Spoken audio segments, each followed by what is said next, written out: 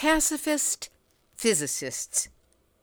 That's not a phrase one encounters often, or ever even expects to encounter, as it was physicists who created the atomic bomb and all of its iterations as they continued to work on its evolution as a weapon. But then you learn that there has been a history of physicists who understood exactly what they were working on, its dangers, the terrible destructive power of these weapons. And some of them worked invisibly to save us from the worst of its impact, starting in Germany back at the start of World War II. That's when Hitler intended to dominate the world and turned to his top physicist to ask about the feasibility of creating a not yet named superweapon. As you learn when a genuine expert tells you, Carl Friedrich von Weizsäcker was part of this group around Heisenberg who were asked by Hitler if they can build the magic weapon. And Heisenberg said to Hitler, we could do it, but it would take too long. And so Hitler was not interested anymore. Was this a conscious manipulation by Heisenberg of Hitler saying, nah, it's going to take too long? And Yes. Well, when you learn that there have been physicists from the start of the atomic age who did what they could for humanity to minimize or eliminate the risks of world apocalypse where they could, you are entitled to entertain the thought that maybe, just maybe, physicists who believe in peace might be able to find a way out of that terrible seat that we all share. Nuclear hot seat, what are those people thinking? Nuclear hot seat, what have those boys been drinking? Nuclear hot seat, the corium is sinking. Our time to act is shrinking, but our activists are linking. Nuclear hot seat, it's the bomb. Welcome to Nuclear Hot Seat, the weekly international news magazine keeping you up to date on all things nuclear from a different perspective. My name is Libby Halevi. I'm the producer and host, as well as a survivor of the nuclear accident at 3 Mile Island from just 1 mile away. So I know what can happen when those nuclear so-called experts get it wrong. This week, we again spotlight the International Uranium Film Festival in a fascinating interview with Klaus Biegert, the director of The Sense of the Whole, the network of physicist Hans-Peter Dürr. The film introduces us to the concept of the pacifist physicist and how some of these individuals invisibly protected the world from atomic holocaust. He specifically focuses on the life of German physicist Hans-Peter Dürr, who studied for his PhD under Edward Teller, the father of the H-bomb, and then turned his energies to supporting peace instead of weapons or nuclear energy. We'll also have a roundup of nuclear news from around the world, numbnuts of the week for outstanding nuclear boneheadedness, and more honest nuclear information than any of the broadcast television networks have carried in the past week. All of it coming up in just a few moments. Today is Tuesday, May 25th, 2021, and here is this week's nuclear news from a different perspective. This week, we'll be having a roundup of stories from the past few months that were prepared for the show and are important, but time ran out and we weren't able to include them. Starting out here in the United States, we're in southeast Washington state at the Hanford site. An underground tank holding 123,000 gallons of radioactive waste appears to be leaking contaminated liquid into the ground. This according to the Department of Energy. This is the second of Hanford's 149 single-shell tanks believed to be currently leaking waste, although in the past, 67 tanks were suspected of leaking. These tanks at Hanford were built to hold a mix of high-level radioactive and other hazardous chemical waste from chemically processing irradiated uranium to remove plutonium. The Hanford site in eastern Washington was used from World War II through the Cold War. It created the plutonium that was used in the Nagasaki bomb and went on to produce about 2/3 of the plutonium for the nation's nuclear weapons program. And remember, they want to ship, quote-unquote, excess plutonium from the Hanford site to the waste isolation pilot plant in New Mexico, which was never set up to take high-level waste like plutonium. Of course, the usual boilerplate response of there, missy, don't worry your pretty little head about it, was enacted by the Department of Energy, which said in a message to Hanford employees, there is no increased health or safety risk to Hanford workers or the public. Any contamination from the leak is expected to take more than 25 years to reach the water table. Right, 25 years. Explain that to your kids and your grandkids. The groundwater flows slowly over decades, which is really very quickly in geologic terms, towards the Columbia River. And the irony is that we learned halfway through this article, this is one tank that we did empty out. So much for remediation. In Michigan, a new report released in March found that Monroe County, Michigan, which is home to the Fermi 2 nuclear reactor, has a cancer mortality rate that is significantly higher than that of the national average, and that the driving force behind that statistic is the power plant. Joseph Mangano, epidemiologist and executive director of the Radiation and Public Health Project, used mortality data collected by the Centers for Disease Control and Prevention in order to come up with these findings. His analysis found that cancer-related deaths in Monroe County were 14.3% higher than the national average. Mangano said, "We have raised red flags. These are matters of concern. There are no other obvious reasons for such an unexpected change." Prior to Fermi 2's activation in 1985, Monroe County's cancer death rate was 3% less than the national average. In New Mexico, the Los Alamos National Laboratory has announced that it will be moving hundreds of employees from its sprawling campus in the mountains of northern New Mexico to Santa Fe as part of a real estate deal that officials described as the largest job relocation in the capital city's history. And why, may you ask, are they doing this? To try to make space on lab property for future hires who will be responsible for building the plutonium cores that trigger the weapons in the U.S. nuclear arsenal. The lab is facing a 2026 deadline to begin producing at least 30 cores a year.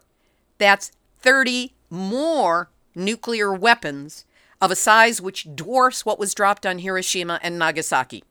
Los Alamos expects to hire 1,200 employees this fiscal year, adding to the 1,000 hired last year, all in the interest of being able to further blast us into Kingdom Come.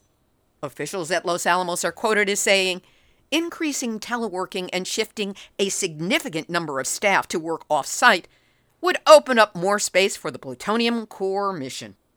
Which brings us to this week's featured exercise in nuclear boneheadedness. Nuclear hot seat, nuclear hot seat, nuclear hot seat, nuts of the week. Who can fathom the military mind? Writing in the U.S. Naval Institute Journal, Admiral Charles A. Richard warned that the military must, quote, consider the possibility of great power competition, crisis, or direct armed conflict with a nuclear-capable peer, and as a result, update and modernize its approach to its two principal adversaries. Admiral Richards went on to say, there is a real possibility that a regional crisis with Russia or China could escalate quickly to a conflict involving nuclear weapons, he wrote, demanding that the United States, quote, prepare for the conflict we prefer instead of the one we are likely to face, and that the U.S. risks suffering, quote-unquote, embarrassment or worse if they do not act. Excuse me, I opt for embarrassment rather than nuclear war. What's with this, we get to use our Big Bang before you get to use your Big Bang thinking actually makes sense. Even the headline of this article, Head of Strategic Command, U.S. must prepare for very real possibility of nuclear war with China. Well, if you're preparing for it, if you are visualizing it, if you are intending it, if you build it, they will come or we will go, and there goes the planet. As former military analyst and whistleblower Daniel Ellsberg explained in his book, The Doomsday Machine, Confessions of a Nuclear War Planner, in the event of a totally successful, widespread American nuclear strike against the Soviet Union with no retaliation whatsoever, at least 99% of the world's population would die. As Ellsberg noted, it is the smoke, after all, not the fallout, which would remain mostly limited to the Northern Hemisphere, that would do it worldwide. Smoke and soot lofted by fierce firestorms in hundreds of burning cities into the stratosphere, where it would not rain out and would remain for a decade or more, enveloping the globe and blocking most sunlight, lowering annual global temperatures to the level of the last ice age, and killing all harvests worldwide, causing near universal starvation within a year or two. So Admiral Richards and all you military rah-rah nukes people who just can't wait to set off one of those puppies in order to compensate for your own shortcomings and inadequacies, know that you are this week's Nuclear Hot Seat Numbnuts of the Week.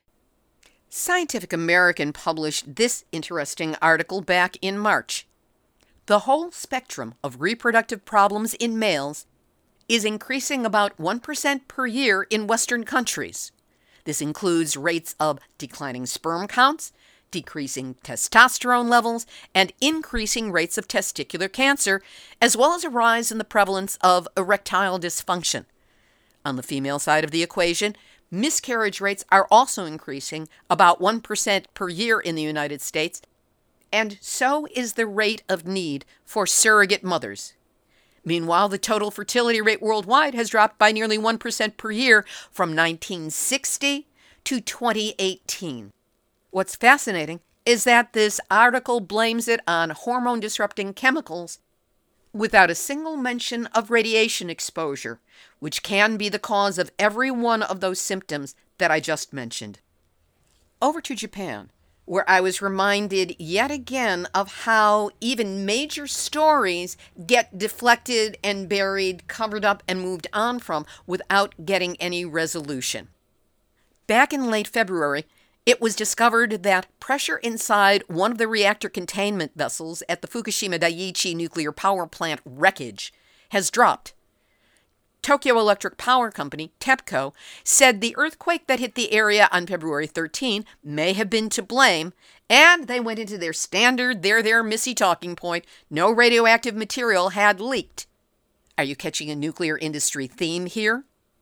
The Fukushima area suffered a 6.0 magnitude earthquake on February 23rd, and even TEPCO admitted that 3 temporary incineration facilities for radioactive waste from the accident had been damaged.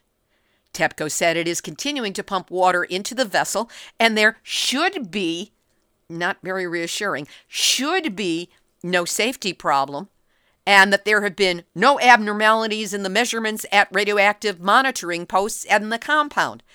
But we already know from other studies that have been done and by the Citizens Data Radiation Map of Japan that not enough monitoring stations exist. They're all placed high above the ground, so we're not finding out what's actually landing on the soil. 3 days before that quake, TEPCO announced that water levels in the containment vessels for the number 1 and number 3 destroyed reactors had been continuing to drop by several centimeters each day, meaning there is a leak. The utility is continuing to pump 3 tons of water per hour into the reactor containers to cool the fuel debris. That is where the radioactive water that Japan is planning to dump into the Pacific Ocean comes from this cooling water. As I said before, these 2 stories each broke within days of each other in late February, and once they were mentioned, there's been no follow-up, no resolution, nothing else. Move on, nothing else to see here. Except there probably is. We are at 10 years after the Fukushima Daiichi nuclear disaster began, and a poll says that only 19% of residents in Fukushima Prefecture believe the work to decommission the nuclear plant is showing quote-unquote promise.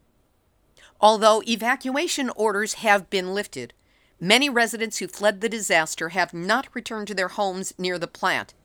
And of those interviewed, 72% said that new settlement policies put in place by the government are not promising.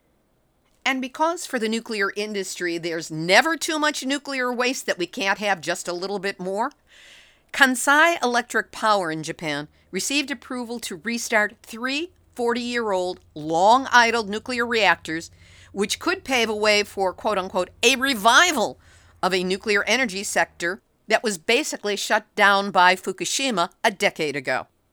The approval, reported on May 10th, was the first in 4 years and is needed to allow any reactors to return to operation following the post-Fukushima shutdowns.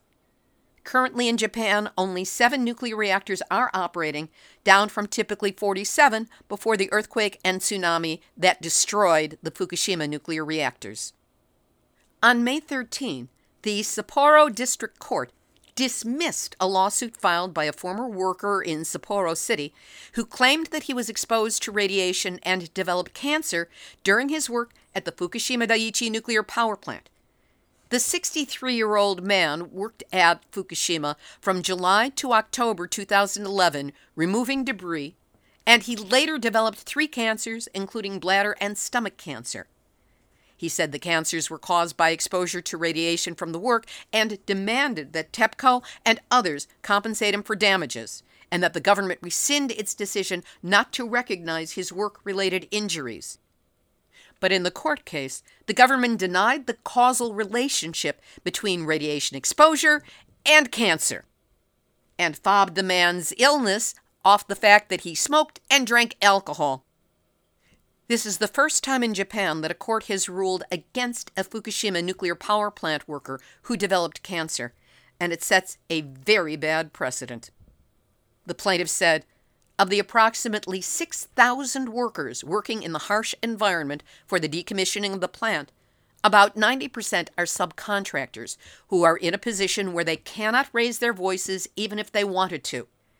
The court decision closes the road to recovery from the damage, and indicated that he plans to appeal the decision. And former Japanese Prime Ministers Naoto Kan and Junichiro Koizumi have urged Japan to stop using nuclear power, saying the country should learn from the Fukushima crisis a decade ago and turn to renewable energy. Both were proponents of nuclear power while in office, but became critics following the March 11, 2011 earthquake, tsunami, and subsequent triple meltdown at the Fukushima Daiichi nuclear power plant. Koizumi said, Japan has so much natural sources of energy, like solar power, hydropower, and wind power. Why should we use something that's more expensive and less safe? Exactly. Over to Russia, where bad news out of Chernobyl. It appears that nuclear reactions are starting up spontaneously inside the containment shield. The Chernobyl nuclear power plant in Ukraine caught fire 35 years ago and caused the world's, depending on how you measure it against Fukushima, either the worst or the second worst nuclear accident, spreading fallout as far afield as Northern Ireland, Wales, Scotland, and Northern England. According to Neil Hyatt, a nuclear materials chemist at the University of Sheffield, the fire is restarting, quote, like the embers in a barbecue pit. And anyone who's ever gone camping knows that you do not leave a campfire unless it is dead, cold, and out, something which seems to be impossible to do at Chernobyl. A sealed room deep within the reactor is putting out a small but steadily increasing stream of neutrons, a telltale sign that nuclear fission is taking place within the reactor. Ukrainian authorities admit that they have no clear plan on how to prevent a new meltdown. Anatoly Doroshenko of the Institute for Safety Problems of Nuclear Power Plants in Kiev, Ukraine, said, there are many uncertainties, but we can't rule out the possibility of an accident. suggesting managers still have a few years to figure out how to stifle the threat. Any remedy he and his colleagues come up with will be of keen interest to Japan, which is coping with the aftermath of its own nuclear disaster 10 years ago at Fukushima. Savelyev notes, it's a similar magnitude of hazard. In Canada, the battle against new small nuclear reactors and the siting of ongoing nuclear waste continues to heat up. Protecting Our Waterways, No Nuclear Waste, a grassroots citizens group, is accusing Canada's nuclear industry of using its financial power to groom a declining Ontario farm community into becoming a willing host for the country's most dangerous radioactive waste. The group accuses the Nuclear Waste Management Organization, NWMO, of taking advantage of the decline by spending millions of dollars on quote-unquote goodwill projects the community couldn't afford on its own. To NWMO's claims that it is strictly a goodwill gesture and that the money is not tied to anything to do with the project, Bill Knoll, Vice President of Protecting Our Waterways, said, "Why would you spend $1.5 million on a community if you didn't expect to get something back in return?" The project Knoll is referring to is a $23 billion nuclear disposal site where the NWMO wants to inter some 3 million spent nuclear fuel bundles in a sprawling network of tunnels and holes 50 meters below the ground. 2 Ontario communities, South Bruce and Ignace, are under consideration for what the NWMO is calling the Deep Geological Repository, and says it is working with local communities in the selecting of the site in 2023. A new Canadian organization called We the Nuclear Free North is addressing concerns about the proposed burial of high-level nuclear waste in northwestern Ontario as well. The Canadian government in 2007 gave the NWMO, which is a consortium formed by Ontario Power Generation, New Brunswick Power, and Hydro-Quebec, responsibility for finding an, quote-unquote, informed and willing community to host the nuclear waste site. But now, according to We the Nuclear Free North, opposition is growing in these areas as residents increasingly do become informed and unwilling. And believe it or not, there are still more stories that we don't have time to get to today, but we'll try and fit them into the future episodes of Nuclear Hot Seat. We'll have this week's featured interview in just a moment, but first, nuclear problems are going to continue to be with us forever. From uranium mining to weapons production to radiation-leaking power reactors to still not having a way to safely store the deadly radioactive waste produced by all these endeavors, nuclear is government and business gone wild, not caring how they contaminate the world as long as they keep making obscene profits and delude themselves into thinking they are immune to the consequences of their actions, when, let's face it, they are not. Meanwhile, we all have to deal with the dangers of radioactive contamination that will not go away on its own, ever. Let's face it, nuclear is a mess. And that is why you need Nuclear Hot Seat. You've learned to count on us to get into nuclear stories with facts, continuity, and context, as well as skepticism and a little bit of humor when we can manage it. And we only use vetted journalism sources that can be trusted. This is journalism that mainstream media is unwilling or unable to provide. Nuclear Hot Seat is the only program you can count on to report the ongoing, evolving nuclear truth that the nuclear industry would rather we not hear about, let alone understand. And that's why the time would be right now to support us with a donation. Just go to nuclearhotseat.com and click on the big red donate button to help us with a donation of any size. And that same red button is where you can now set up a monthly $5 donation. That's the same as a cup of coffee and a nice tip here in the U.S., so how about buying Nuclear Hot Seat a metaphoric cup of coffee? It will go for social media reach and website planning, not a caffeine fix. So please, do what you can now, and know that however much you can help, I am deeply grateful that you're listening and that you care. Now here's this week's featured interview. I really do hope you've been binge watching the offerings from the Uranium Film Festival. It opened on May 20th and has been offering 34 films on a range of nuclear issues. Most years, the IUFF pops up in multiple locations around the world, from Berlin to Quebec to Hollywood to Navajo Nation to all kinds of points in between. Norbert Suchanek, festival founder and general director, and Marcia Gomez de Oliveira, festival founder and executive director, curated a roster of films that provide focused views on a wide variety of nuclear issues and problems. From the thinking behind the creation and then expansion of the nuclear weapons program in the United States, to the institutional racism towards indigenous people in the Marshall Islands, who to this day still suffer the effects of the H-bomb tests we inflicted upon them, and the Native American and First Nations people who mined uranium in the United States and in Canada, to the ongoing issues faced by Japanese hibakusha, survivors of the atomic bomb blast in Hiroshima and Nagasaki, to the problems we all will face forever of radioactive legacy waste from the Manhattan Project, which shows up in such unexpected places as Ames, Iowa. I've been fortunate to cover the festival in person 4 separate times, and I look forward to in-person attendance in the future, COVID permitting. For now, the benefit to us all is that the films are all digital and online. Anywhere in the world you are with a good Wi-Fi connection, you can sit at home, feast your eyes on passionate films by passionate filmmakers on some really important topics. Would that I could have interviewed every filmmaker in this year's festival, and I hope that in the coming year I'll be able to catch up with them.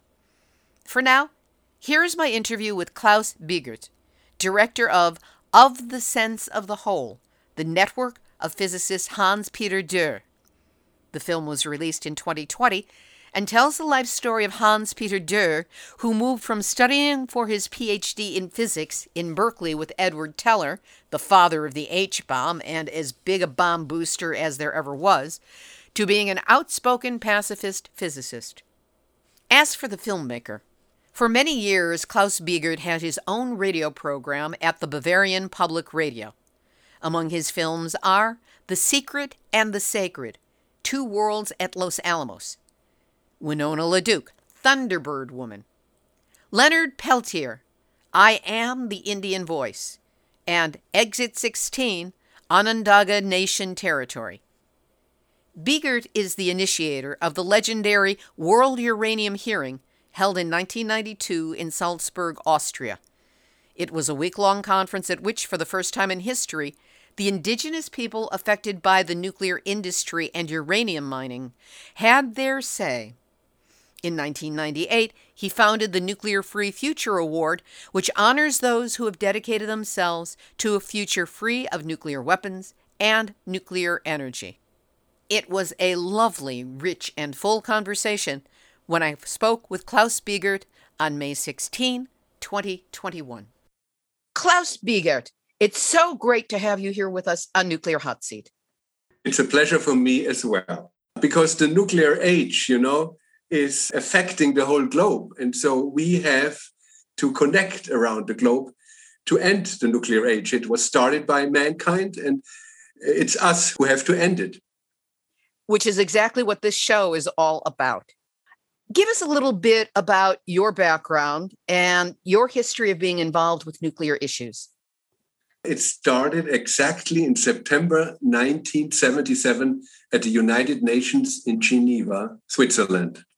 There was a conference, a 1-week-long conference of indigenous delegates from both Americas. And they talked about the destruction of their culture, of their land, of racism.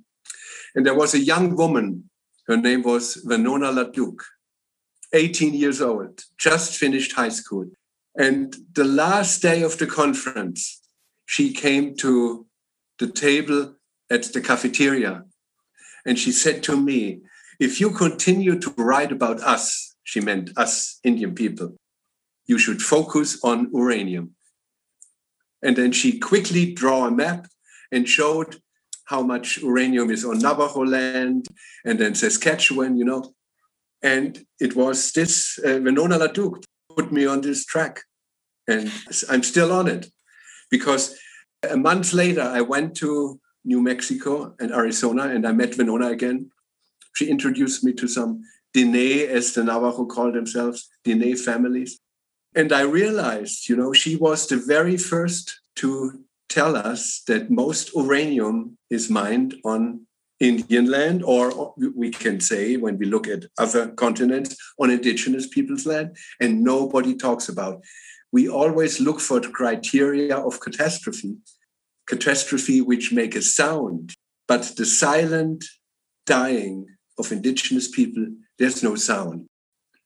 And the track of uranium till it ends up in a bomb or in a reactor is a bloody path, I was teaching for 20 years at the School of Journalism in Munich.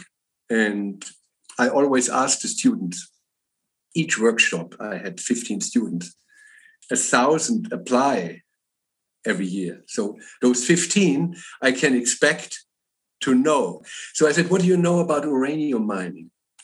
Each year I had this question. And this one year, out of 15, 5 knew that there is a problem. And out of those 5 was a young woman, and she clapped her hands and she said, my God, I never thought about where uranium comes from. I thought it's just there. And I thanked her for her openness, because that's what people think. Things are just there.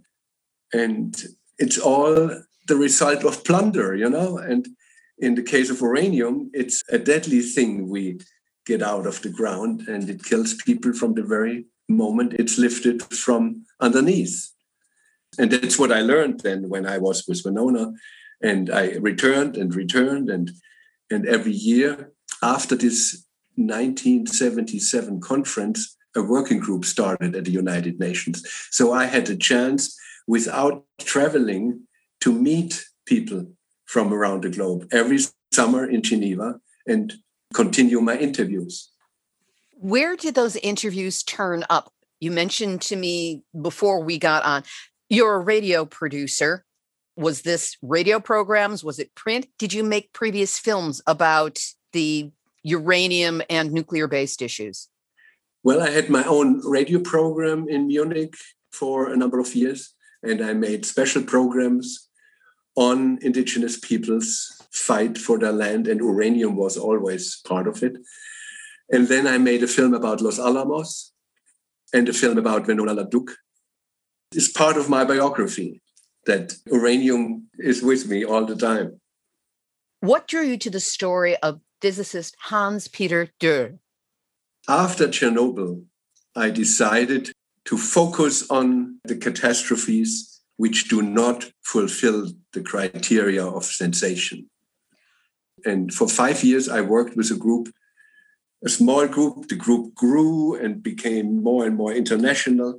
And what we finally had as a result of these 5 years was in 1992 in Salzburg, Austria, the World Uranium Hearing. The idea was that we do not select when we invite. We just tried to communicate with all peace and anti-uranium groups around the world to see who will show up.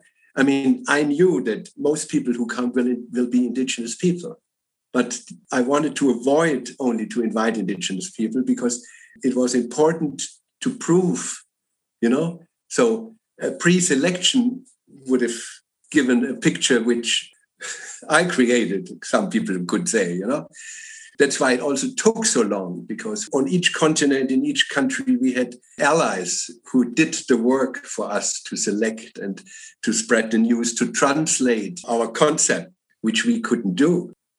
The 90s, the late 80s, the internet was just in the beginning. The dark ages. And that's when I consulted with Hans-Peter Dürr, because I heard that he is against nuclear power. And he was the head of the Max Planck Institute.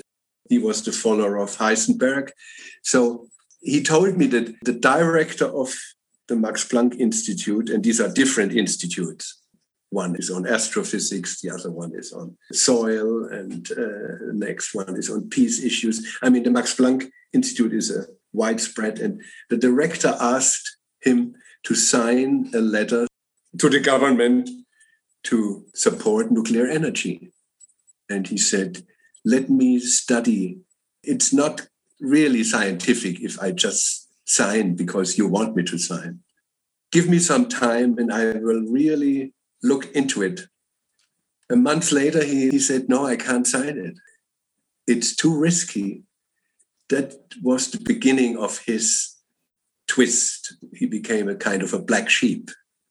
Let's just loop this back a little bit to the film. You go into a tremendous amount of history and connect the dots, literally, the way it's played out with a map and red string and the like, to explain the history of how certain physicists in the 1920s and 30s knew each other, where they met, and how they ended up being brought into the Manhattan Project in the United States.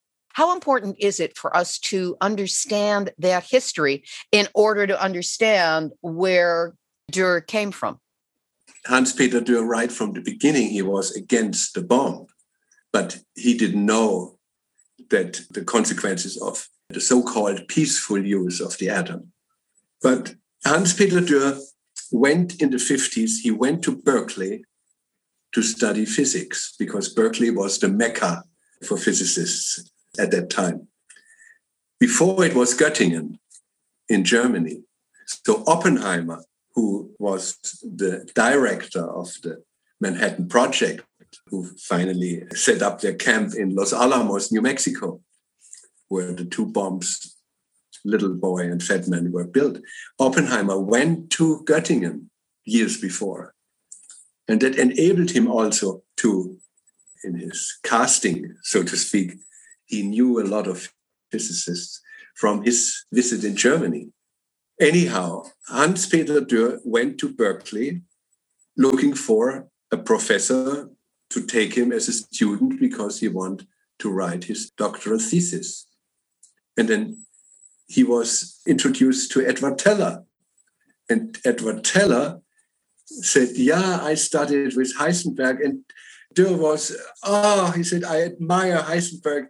This is incredible that I meet a student of his and I like to become your student. And Teller said, with pleasure. And Dürr recalls that there were times when most scientists who he met through Teller had disappeared. And then they returned. And champagne bottles were opened. And they celebrated an atomic test. This all was after the Manhattan Project. This was 10 years after the bombs were dropped on Hiroshima and Nagasaki. But it was still, the nuclear policy of the United States was still a secrecy. So Los Alamos was not on the map at that time. And Dürr had no idea. So it was a shock, he said. Should I go back? Should I drop everything? But then he thought, I will never get so close to the bomb as I am now. This is a unique learning process for me. And then he started to fight with Teller. They played music together and they argued. And then the word got around in Germany that there is a young student who is studying with Teller, and Franz Josef Strauss. This was our first minister for atomic affairs.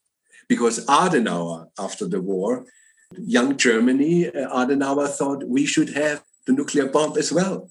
And Strauss went to Berkeley and said to Teller, give us Hans-Peter Dürr. He didn't know that Hans-Peter Dürr had married in the meantime and wanted to come home anyway. And so Hans-Peter Dürr, with his wife Sue, returned to Germany and was hired immediately by Heisenberg. He got to work with his idol.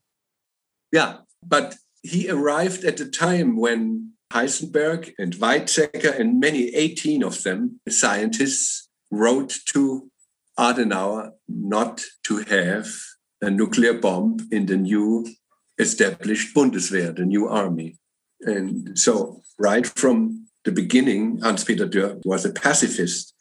But then in later years, when the first demonstrations against nuclear power started, he joined the anti-nuke movement and the peace movement and was seen more on the grassroots level than in academic circles. But he always tried to infiltrate academic circles.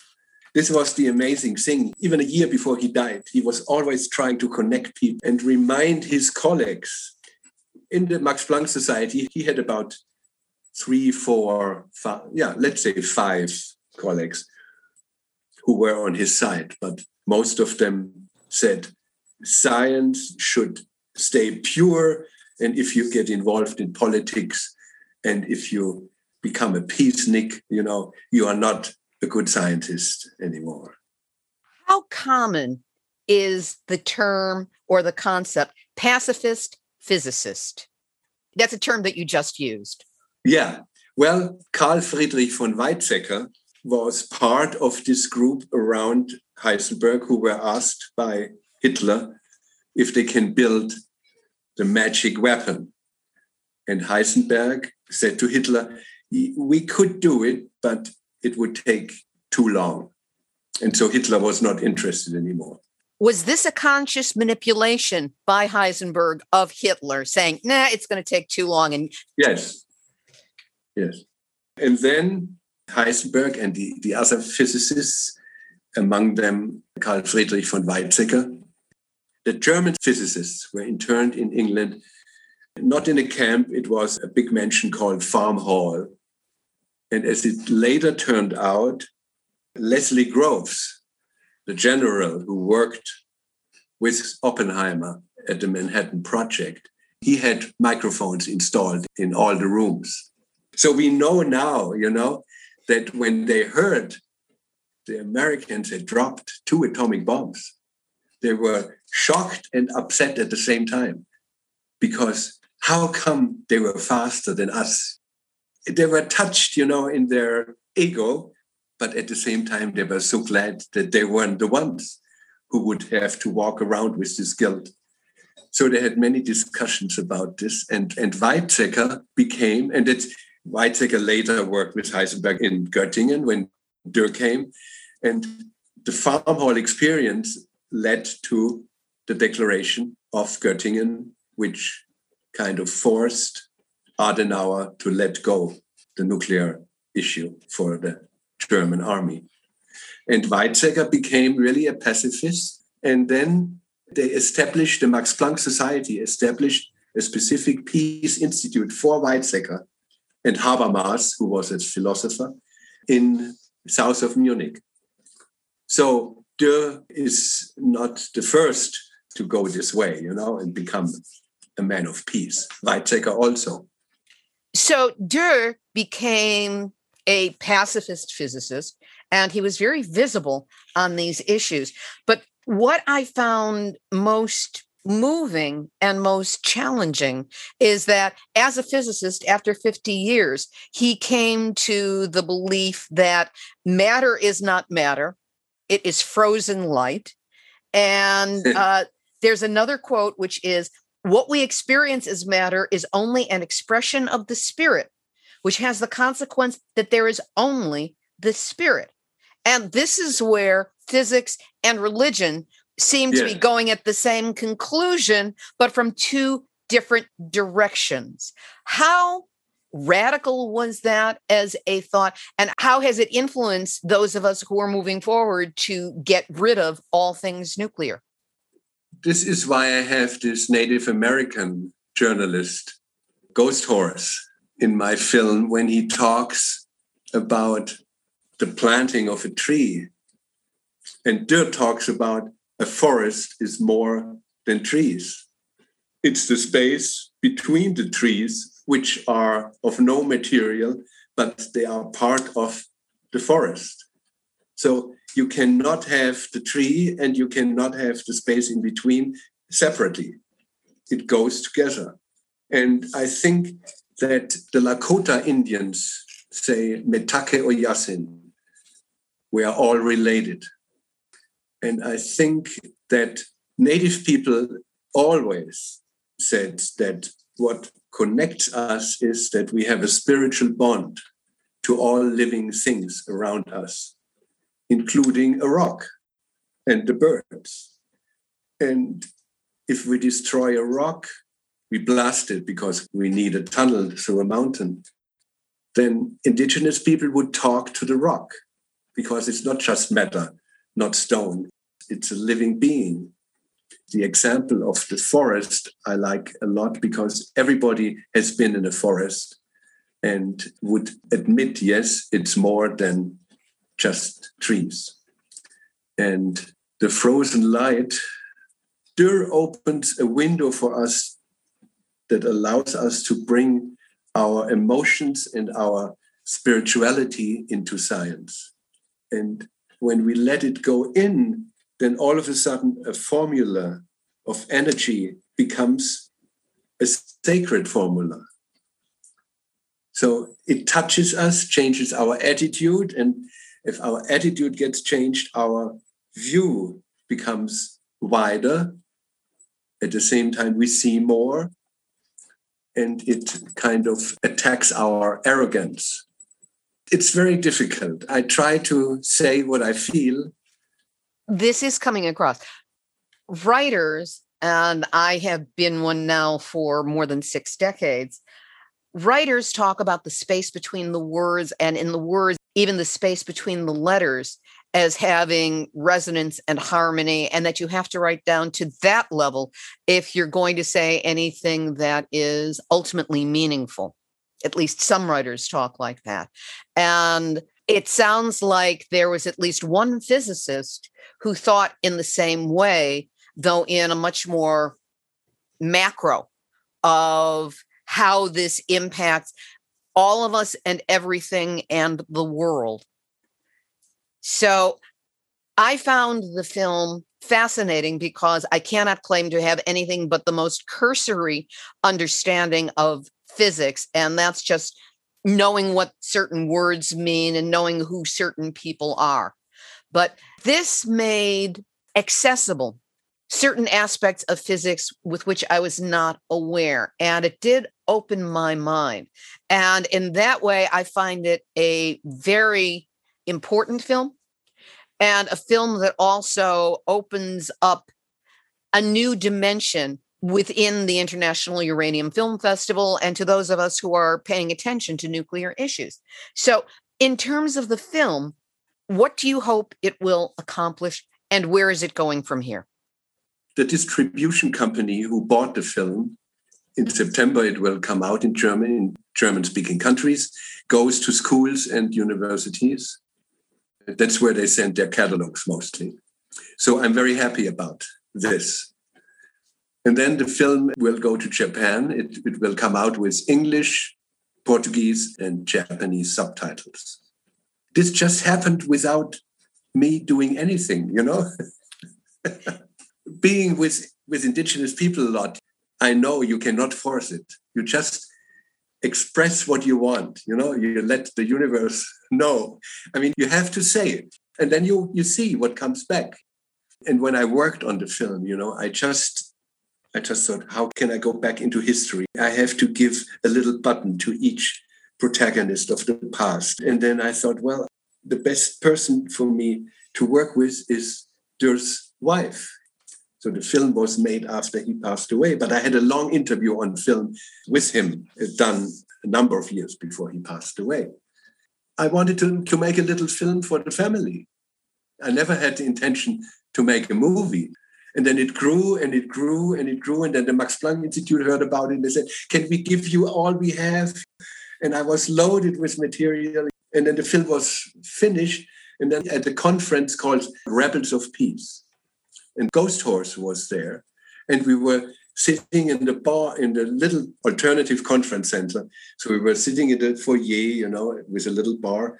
And he was sitting in the chair and he said, and then our language, I'm just investigating how our language deals with reality, and then look at quantum physics. And I said, hey, I'm making this film. So the film was already finished, and then I changed it. I mean, I put him in. I found his share to be extremely accessible and understandable, and he really tied up several of the threads that you had running through the film. So it's fortuitous that you had this connection and that you retained the flexibility to be able to say, oh, thought I was done. I'm not done. Let's put this in here. Yes. And as for the unintended consequences of going, well, let me just do this little thing and see where it leads. 10 years ago, that's how Nuclear Hot Seat started. I had no idea what I was doing or why I was doing or how I was doing, but I knew I had to do it. And here it is all these years later, and here's the show, which allows me the platform to speak with you and let people know about your film, which is Of the Sense of the Whole, the Network of Physicists Hans-Peter Dürr, which is going to be shown as part of the International Uranium Film Festival, May 20th through 30th, 2021.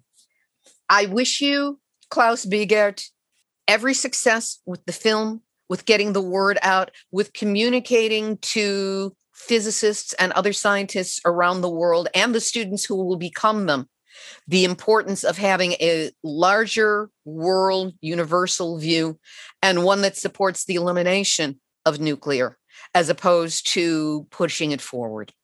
And I like to end with words which you hear when the film is over and the screen is black already, and then you hear his voice and he says, "There is no Big Bang. It's banging all the time." I missed that because once I got to the credits, I jumped. Well, on behalf of Bangs Big and Little and those of us who listen hard for them and then do our best to stop them from becoming nuclearized so that they do destroy us, I want to thank you, Klaus Biegert, for your film, for your efforts through the years, and for being my guest this week on Nuclear Hot Seat. Thank you as well. I could talk with you for hours. Back at you. Klaus Biegert, director of the Sense of the Whole, the Network of Physicists Hans-Peter Dürr. That film, along with 33 others, are all available for viewing for free until May 30th at uraniumfilmfestival.org. Click on the button that says Rio 2021. See as many of these as you can while you can, because most of them are not available under other circumstances.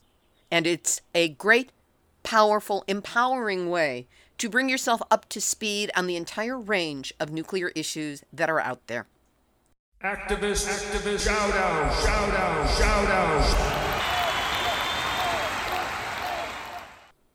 After 21 months in the Hawaiian Islands, the historic anti-nuclear sailboat Golden Rule has set sail from Honolulu, Hawaii for the west coast of the United States.